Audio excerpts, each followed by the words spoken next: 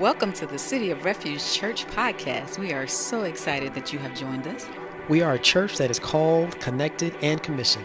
We want to call all people to repent and believe in our Savior's loving grace. We want to connect our neighborhood to the unity found in the greater family of Christ.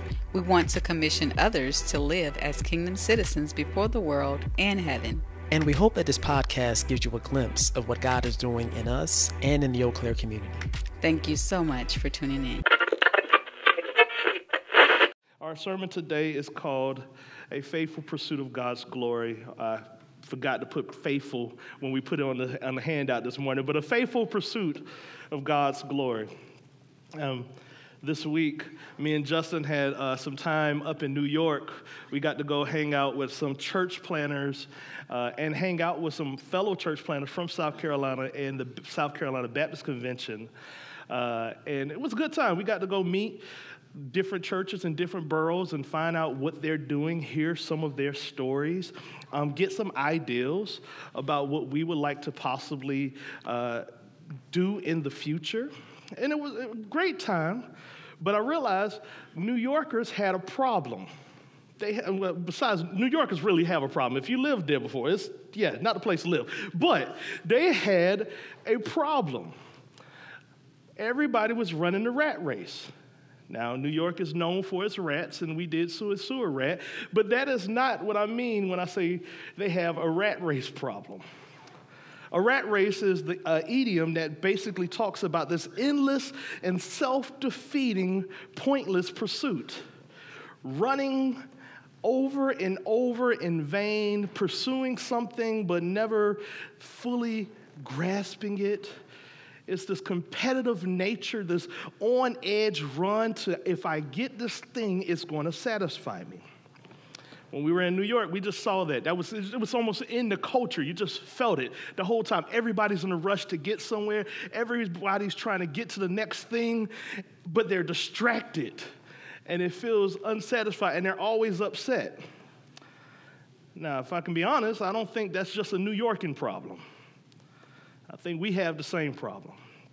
We also find ourselves running in this rat race, pursuing endless, useless things that truly don't satisfy.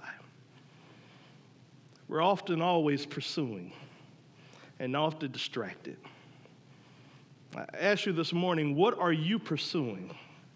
What are you looking to find full satisfaction today? What is your job? Is it school? Is it relationships? What are you pursuing in this season? Is it satisfying you? This week, as we dive into our text, we will be getting to what is the crescendo of what Paul has been talking about over the past two chapters, where he's been talking about dying to idolatry so that we can glorify God and serve others and show others him. In chapter 8, we saw where Paul said, pastorally, let's talk about those things you were asking about. What does it mean about food sacrificed to idols? Paul was like, well, you can eat whatever you want to eat, but if you know it's sacrificed to idols, you know it's useless, and it can be a stumbling block for your brothers and sisters in Christ. And then last week, Justin took us through chapter 9, where Paul talks about how he also is an example of what it means to die to himself for the sake of others, not taking a salary as an apostle, even though he had the full right to take a salary. But because of the sake of the gospel, he was so concerned about what the gospel represented that he was willing to lay down his rights to a salary. And this week, we see the crescendo of what does it mean for us to lay down our rights, and why should we lay down our rights? And at the end of the day, it points fully to because we're pursuing God's glory. As we walk through our text, it's going to kind of fall out. We're going to see this rolling of three aspects of how we pursue God's glory and walk out this faithful life. There is a personal aspect, meaning how do we ourselves live faithfully in the face of God after seeing God's hands at work, knowing that our life will be an example. There's a communal aspect of how we live out our faith, meaning when we come to the communion table, how we hold one another accountable, eating of the communion table with pure hearts and pure hands, unlike falsely eating from the table of demons, which means, we'll see in a few minutes, that means that you can't eat of the communion table and also be lying and hating your brothers or doing any things that will harm your brothers and sisters in Christ. And lastly, we see this missional aspect of our faith. What does it mean to live our life in such a way that other people examine our lives and want to follow Christ themselves as we imitate in the image of what Paul has laid out, not because he is perfect, but because he follows a perfect Savior. So as we dive in, look at verses 1 through 13 with me. Paul starts off, he says, "Now I don't want you to be unaware, brothers and sisters, that our ancestors were all under the cloud, all passed through the sea, and all were baptized into Moses in the cloud and in the sea. They all ate the same spiritual food. They all drank the same spiritual drink, for they drank from the spiritual rock that followed them, and that rock was Christ." So what Paul is laying out in these first 4 verses is that all were present. Israel in the Old Testament, during the Exodus narrative, they all saw God's hands at work. They saw how he brought the plagues upon Egypt to break their bondage. They saw how God split the Red Sea and carried them through. They saw the cloud behind them and the pillar of fire in front of them. They all saw these things. They saw how God took care of them. They saw how God provided for their needs. All these things they saw, and yet not all of them lived faithfully. Family, these first 4 verses just points out the fact that we can all see God's hands at work in his church, in our life. If we were to look back over our life, we can account for the times God has shown up. Yet, even with all of these things, we can still be found unfaithful. If you were to take an assessment of your life today,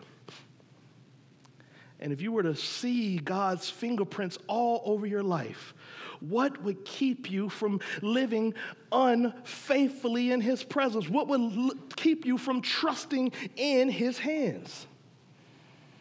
This is what Paul is going to lay out as we walk through these texts. He says, "Nevertheless, God was not pleased with most of them, since they were struck down in the wilderness.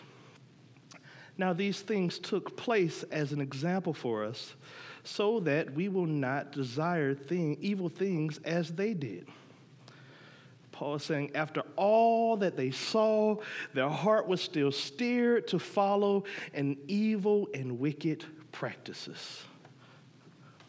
I want you to understand, family, all of our lives will be an example. It will be as we live out this Christian faith, or if we deny Christ, our lives will be a testament whether we were faithful to a faithful God or we were unfaithful despite his faithfulness. And Paul says, you got a narrative of the Old Testament. You got a narrative of what that looks like and what they did, what they pursued. God, who came to them, cared for them, walked with them, yet they still denied him. They were turned away by evil things, and we got this example of what we shouldn't do. But the problem is we still do it. We still often get distracted. We still turn to other things because we think these things will satisfy us. We pursue the ways of this world through money, sex, power, through all these means, yet they don't satisfy us. Paul in verse 7 says, don't do this. Don't be like them. Don't become idlers as some of them were. As it is written, the people sat down to eat and drink and got up to party. Now, if you're not as familiar with the Bible yet, this was a direct quote from what happened in the book of Exodus. In Exodus chapter 32, verse 1 through 6, we see Moses has delivered God has delivered his people through Moses, and Moses has went up the Mount Sinai to get the 10 Commandments. And he is in the presence of God, dwelling with God, hearing a message from God. But because he was gone too long, look what happened in verses 1 through 6 in chapter 32 of Exodus. It says, when the people saw that Moses delayed in coming down from the mountain, they gathered around Aaron and said to him, "Come, make gods for us, who will go before us, because this Moses, the man who brought us up from the land of Egypt, we don't know what has happened to him." You hear that?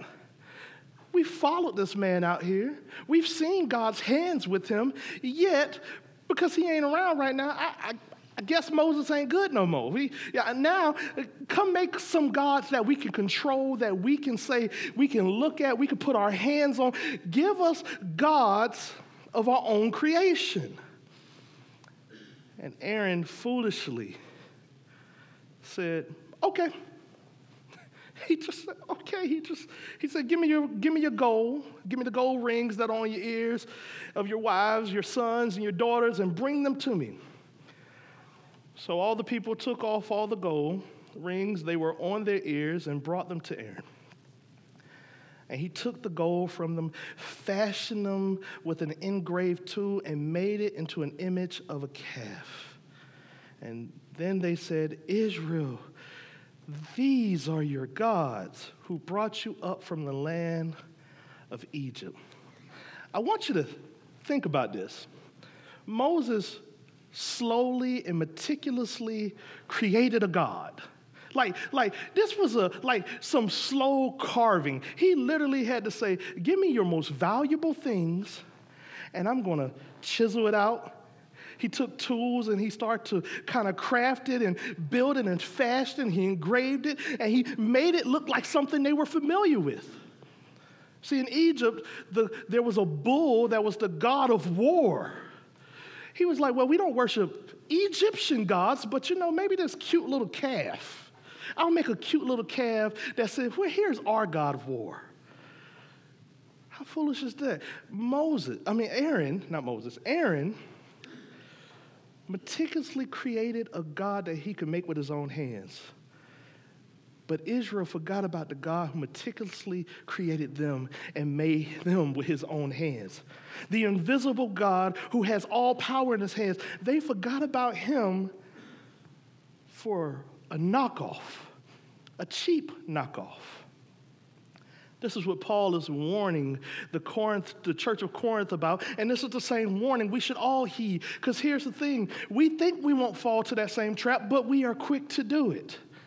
Whenever God doesn't do what we want him to do, we say, well, maybe if I just make an image of God in my likeness, the way I want him to work, maybe if I just find the right job that'll pay the bills the way I want my bills paid, then I could say, well, look at God working through this job that I just created in my own hands.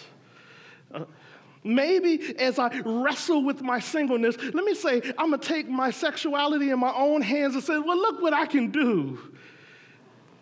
And just tag God's name on it. This is what Paul is warning this church about, and this is a warning we should all heed. Whenever we take our eyes off of God and we forget how he has personally touched our lives all throughout our walking with him, we are quick to create other gods and try to tag his name on it. When he doesn't answer prayers in the way we want them answered, we say, well, I'm going to go do this other thing, and I'm going to say, well, bless it, Lord. Just tag the blessing of God on it. But what does it look like to just trust God and pursue God and look to him for all the glory and let him lay out how it all works out? We have an example of the Israelites not knowing how to do this. They not only built this God from the gold, but they then built an altar in front of it. And then they made this public declaration. This will be the festival to the Lord tomorrow. There will be a festival to the Lord tomorrow.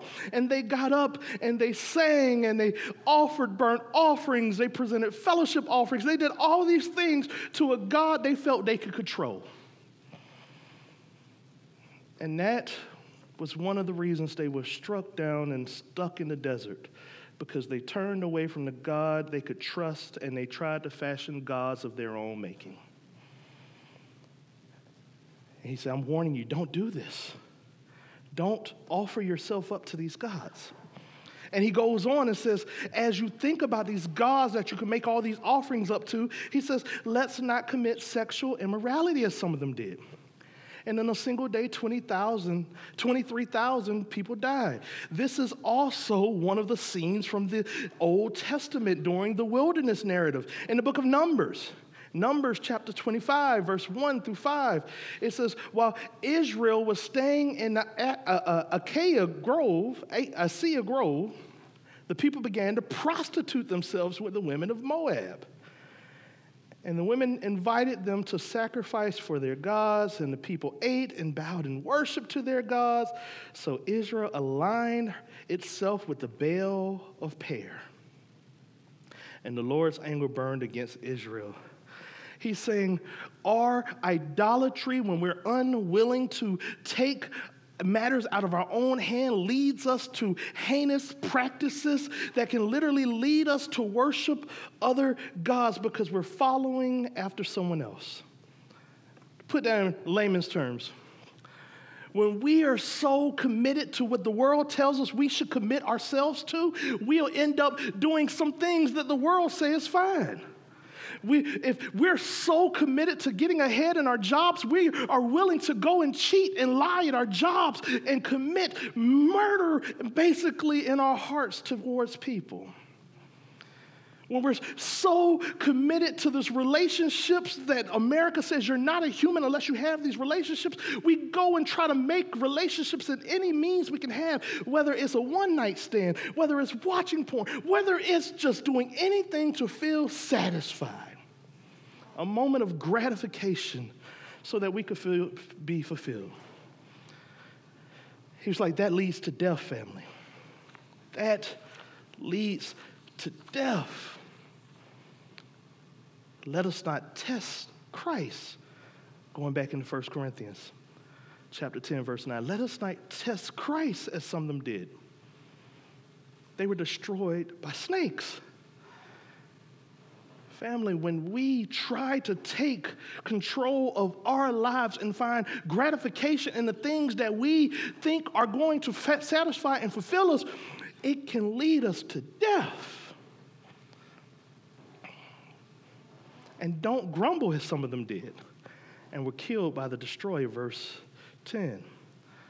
So we have people either taking control of their own life and trying to find gratification in all the things they can find gratification in, or they're upset because God's not moving as fast as they want him to, so they start complaining to God and say, you don't care for me. So now they're calling out the very character of God.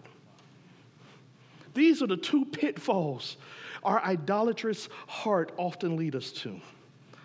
Because some of us say, well, I'm not doing these things. I'm not cheating anybody. I'm not doing these things. But are you upset with God because he's not moving in your timing? Have you become so angry with God that you hate him at times in your heart? Oh, it's so easy for us to say, well, I would never do that. But what happens when God disappoints you? What happens when things don't pan out the way you hope they pan out? Let me say this. A few weeks ago when I got that call about this whole church adoption situation, I was upset. And I was quick to say, God, I'm upset. But God started hitting me in the chest saying, come to me then. Come to me. But don't grumble. Be honest about it. Because, see, what we do is we try to cover up with Christian language like, well, bless God that everything didn't work out the way I thought, but you know what's better. No. Sometimes you just got to be honest with God. Because if you're not honest with God, you'll find yourself grumbling, thinking you're talking behind God, thinking you are avoiding God. But he knows our hearts. He knows He knows us intimately. He knows us fully. Just as Aaron intimately created these idols, he knows us even better. So God's like, come to me honestly. Come to me holy. You know, you might think we don't have an idolatry issue because we don't have these false gods. We don't have statues in our household. But the great theologian Dwight Moody said it best. He says, you don't have to go to heathen lands today to find false gods. America's full of them. Whatever you love more than God, that's your idol. Whatever you put your trust in more than the Father who has taken care of you since the very beginning, there's your idol. Wherever you find satisfaction, and when it's taken away from you, you're upset towards God, but you don't want to talk to God, he has just crushed one of your idols. And he did it to try to get your attention. Oh, family, I pray today that he would get your attention and you would know that these idols are leading you to self-destruction, and you would come to him honestly. You would come to him with your hands up saying, God, this hurts, help me. Paul goes on in verse 11, said, these things happened to them as examples, and they were written for our instructions, on whom the end of the age has come. He's saying, you can look back at their story, and you can find a glimpse of your own story. How you have followed away often after idols. You have put your trust in many other things. He said, these are examples for what you shouldn't do because we know what is coming. The end of the age, we will be those who will see God's glory face to face.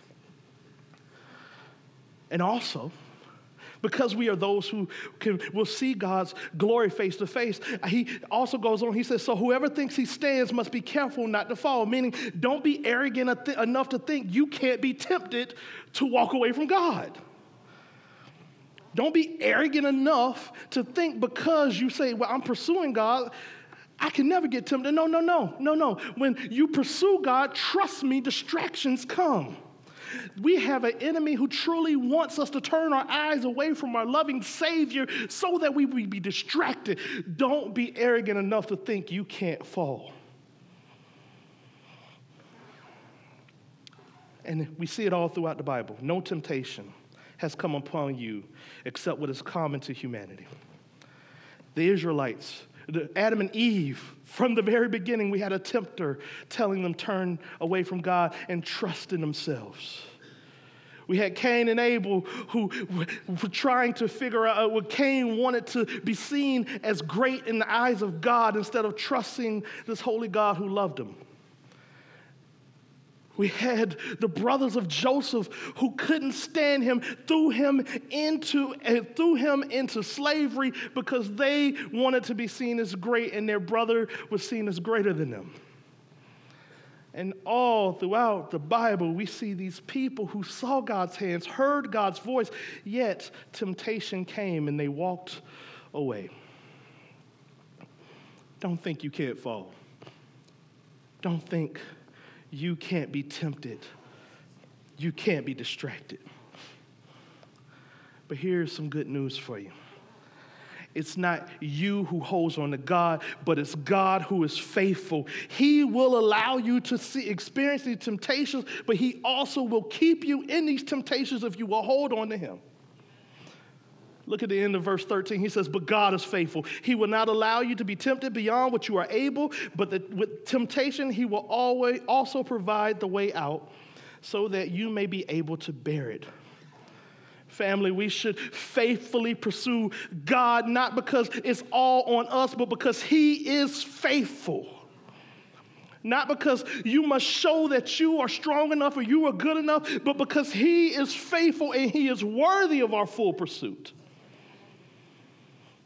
Again, if I were to ask you to look over your life, how do you see God's hand helping you pursue him as you live out this Christian walk? Now, here's the beauty. He doesn't put us in a situation where we have to fight idolatry by ourselves, but look at verses 14 through 22 with us. And this is where the communal aspects of the faith plays in. It says, so then, my dear friends, flee from idolatry. I'm speaking as to sensible people. Judge for yourself what I am saying. And then he moves to the communion table. The cup of blessing that we bless, is it not sharing in the blood of Christ? The bread that we break, is it not sharing in the body of Christ? Because there is one bread, we who are many are one body, since all of us share the one bread. Consider the people of Israel. Do not those who eat the sacrifice participate in the altar? What he's saying here is, family, there's always been one God who is faithful to his one people, and he is always the one that we eat with, and we eat with one another. See, when they used to bring the sacrifice to the temple, it was the priest who made a sacrifice on behalf of all the people. But according to Peter in 1 Peter chapter 2, we are a chosen race, a royal priesthood, a holy nation, a people for his possession, so that we may proclaim the praises of the one who called you out of darkness into his marvelous light. Meaning no longer do we have this priest that we have to go to, but now we are all priests, which means we are all coming to the communion table, and we hold all of each other accountable when we come forward. See, there's a communal aspect of how our faith is played out. This communion table is us personally saying, I believe I am right before God, but also us affirming one another, saying, yes, you are right and holy before God, and you can come to the communion table because you're not lying in the face of God. The communion table is accountability. The church is where this accountability comes and plays out. So not only when we come to the communion table are we partaking of this piece of bread ourselves, but we are joining in hands saying, no, we take together. We are one. But because we are one, that means if we see someone who lives out of the lines, out of the bounds of who Christ has called us to be, we are also held accountable to hold each other accountable and say, whoa, you're not in good standing right now. This table isn't for you. This is why we do this every week. Every time we take communion, we fence the table. We say, at this moment, if you first are a believer, it's for you. But if you have an ought with your brother and sisters, we ask that you hold off from this table because we don't want you lying before a holy God and before his church. See, this is the accountability saying when we come to the communion table together, we are on one accord. We are worshiping one God together. But this also means that God has given the communal table and the community of the saints to hold one another accountable so that we can all die to our idols together and help each other die to our idols and hold each other accountable when we know that we are looking to other means for satisfaction outside of God.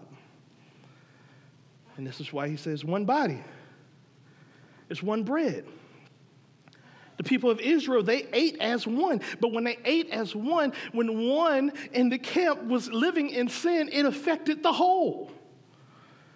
If you go back to Numbers, there's a story about a man who stole some of the, not Numbers, Judges. It's not in my notes. In Judges, there's a man who stole a portion of the spoils after they had just conquered a nation. God said, don't touch it.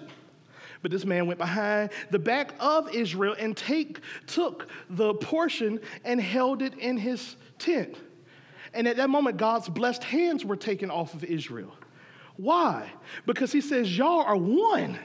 Y'all hold each other accountable. So if one of you are sinning, one of you are living in a way that goes against my character, it affects all of you. And what did Israel have to do? They cast lots. They said, Lord, who is it? And that one was brought out. And that one was judged. This is how holy God is and how serious he takes his people being on one faith, holding each other accountable. Sin has to be destroyed. Sin has to be dealt with. Now, praise God, we don't die for each other's sins. We have a one who has already died for each other's sins, but we help each other become more glorified as we boast each other on and call each other to kill our idols, kill those things that keep us bound in sin. And this is why he says, because what I'm saying then, the food sacrificed to idols is anything? Or that an idol is anything? No. But I do say that when what they sacrifice to demons and not to God. I do not want you to participate with demons. You cannot drink the cup of the Lord and the cup of demons. You cannot share in the Lord's table and the table of demons. So what is he saying here? If you know you are living contrary to God's commandments, who God has called you to be, if you are sinning before a holy God, you cannot come to the communion table as though everything is okay. Because now you are eating of the cup of demons and you're eating of the cup of of the Lord. But also, if you know your brother and sister is living any way that is contrary to this holy God, you are called to hold each other accountable. Because the communion table is for both of you. It's not an individual meal, it's a family meal. And if you love your family, you hold your family accountable. So, are we provoking the Lord to jealousy? Verse 22. Are we stronger than him? Now, when he says God's jealousy, he's not talking about God is envious as we are envious. No, this is not mere envy. This is that characterizes human jealousy. It is God's righteousness concerns to protect the truth that he is the creator of all things. And he alone deserves our praise and devotion, not some idols that we are created by our own hands. Meaning he is the only one who is worthy to be worshiped, not the things that we can create, not the things that we can control. That's why idols are useless. Because the same hands that make the idols are the same ones that could throw them in the fire, but yet God is the only one we can never control because he is holy. But that is what makes him the only one that we can always trust in. So we see how this plays out in our personal life. We are to pursue this holy God, remembering all that he has done for us. When we come to the communion table, how we are to hold one another accountable in this faith. But lastly, we see how this plays out in the mission of God's kingdom, the missional aspects of our faith. Verse 23 through verse 1, and I'm coming to a close. It says, everything is permissible, but not everything is beneficial.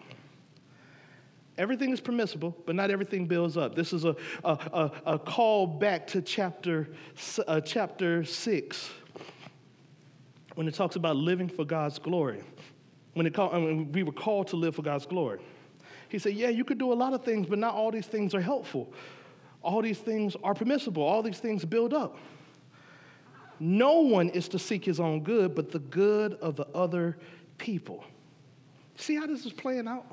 Your personal faith is for your good, and your communal faith is for your good and the good of your brothers and sisters in Christ. But now the missional aspects of your faith is for other people who don't know your God yet. It says, eat everything that is sold in the meat market without raising question for the sake of the conscience, since the earth is the Lord's and all that is in it. This is saying we can enjoy this world. We can enjoy this life. We can enjoy good jobs. We can enjoy good drinks. We can enjoy good meals because it all belongs to God. But whenever it turns to now we live for the enjoyment, we are in the wrong place. So if any unbeliever invites you over and you want to go, eat everything that is set before you. Enjoy the bountiful things that the Lord has blessed before you, without raising good questions for the sake of conscience. But then this caveat, but if someone says to you, this food is from a sacrifice, do not eat it out of consideration for the one who told you and for the sake of the conscience. In our world, this would play out like this. If someone tells you that they struggle with alcohol, you probably shouldn't drink alcohol in front of them. Not saying that alcohol is an evil, wicked thing, but use wisdom. We want to show them that we care for them. So you're not going to drink alcohol because you don't want to tempt someone, whether they're brother or not. You want to do all things for their sake. You want to care for them. You want to love them. You want to live such a way that shows that I honor you as an image bearer before God. It's like this past, while we was in New York, we got in a car with a man named Muhammad, brother from Pakistan. And one of the pastors in the car with us started kind of challenging him on Islam and the Quran. But the way he did it, he never talked bad about Muhammad. He never talked bad about Allah. The whole thing was, I just want you to question, do you know that your belief has faults? It has problems. And he just kept pushing in on the issues of the Quran. But he did it in such an honorable way for the sake of not losing the person, but loving the person, saying, I honor you, I dignify you. I can disagree with you, but I want you to know the Savior that I know. It was beautiful because at the end, they actually exchanged emails. And so let's pass some resources back and forth. Let's continue this conversation. This right here was doing everything for the sake of the other. Now, what would it look like if we had gotten in the car and as soon as we saw the man's name was Muhammad, we said, I'm going to grab a pork chop sandwich. I'm going to talk as bad about Islam as possible, say how foolish Muhammad. What would it have looked like if we had did that? It would have severed the relationship right there on the spot. He's like, I don't mean you do this for your own conscience, but for others, for the other person. For why is my freedom judged by another person's conscience? Paul is asking this question rhetorical. He says, if I partake with thanksgiving, why am I criticized because of something for which I give thanks? He gives us the answer of why we should do all these things. Why we should think about our personal faith, why we should think about our communal faith, why we should think about our missional faith, and it all ends here.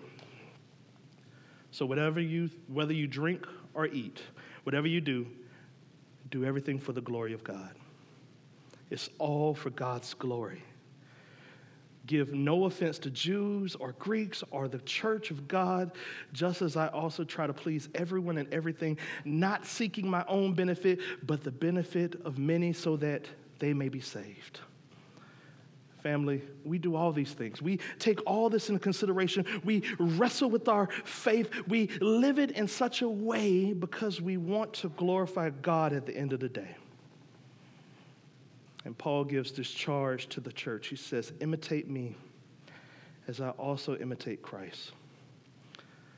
Now, that would sound like Paul got it all together. Maybe Paul knows what he's doing. He's got it perfectly hammered out. Praise God, we got other parts of the New Testament where Paul himself says in Philippians chapter 3, not that I have already reached the goal or are already perfect, but I make every effort to take hold of it because I also have been taken hold of by Christ Jesus, showing I do this not because I have it all together, but because I know the one who has it all together. I take hold of every opportunity to glorify God because I know the one who has all glory. And he holds me. How does he hold us, brothers and sisters? He holds us by first. He lived for us. He died for us. He saved us. And one day he will return us to glory in him. As the wonderful Donnie McClurkin is saying, he says, living, he loved us. Dying, he saved us. Buried, he carried my sins far away. Rising, he justified. He freed me forever. And one day, he's coming back. Oh, glorious day. Family, because we know that one day he is coming back and we will experience his fullness of glory. And everything we do now, we should pursue his glory. Because the rat race of this world will leave us empty and longing. But if we run after him as Paul has laid out and laid everything down for him, not only do we get to partake of a piece of his glory here, but we get to bring others in also. Maybe you're here today and you're saying, I just want to live my life, and I want to do whatever I want to do. I'm going to continue to run my rat race because I know I'm going to achieve the goal of finding satisfaction in my own means. Let me tell you, you're going to be left angry, upset, like a bunch of New Yorkers. You're going to be left unsatisfied. But there's one who promises that he will give us this glory. He will allow us to partake of his glory, and he invites you, come and take of my glory today. Will you come and take of his glory today? If you already know the Savior who will offer you, who has offered and given us his glory, family, I tell you to do all these things in consideration of the glorious one that we one day will fully experience face to face. Will you pursue his glory today? Will you pray with me? Oh, Father, I pray today that we thirst and hunger and run after your glory, and we find full satisfaction in you. I pray today that we would throw our idols at your feet, that we would die to ourselves, die to all those things that we lie to ourselves about. They will give us satisfaction, and we would find our true and full satisfaction in you. I pray today that those who may not know you, that you would draw them to yourself and show them how glorious you are, how perfect you are, and how worthy you are of worship.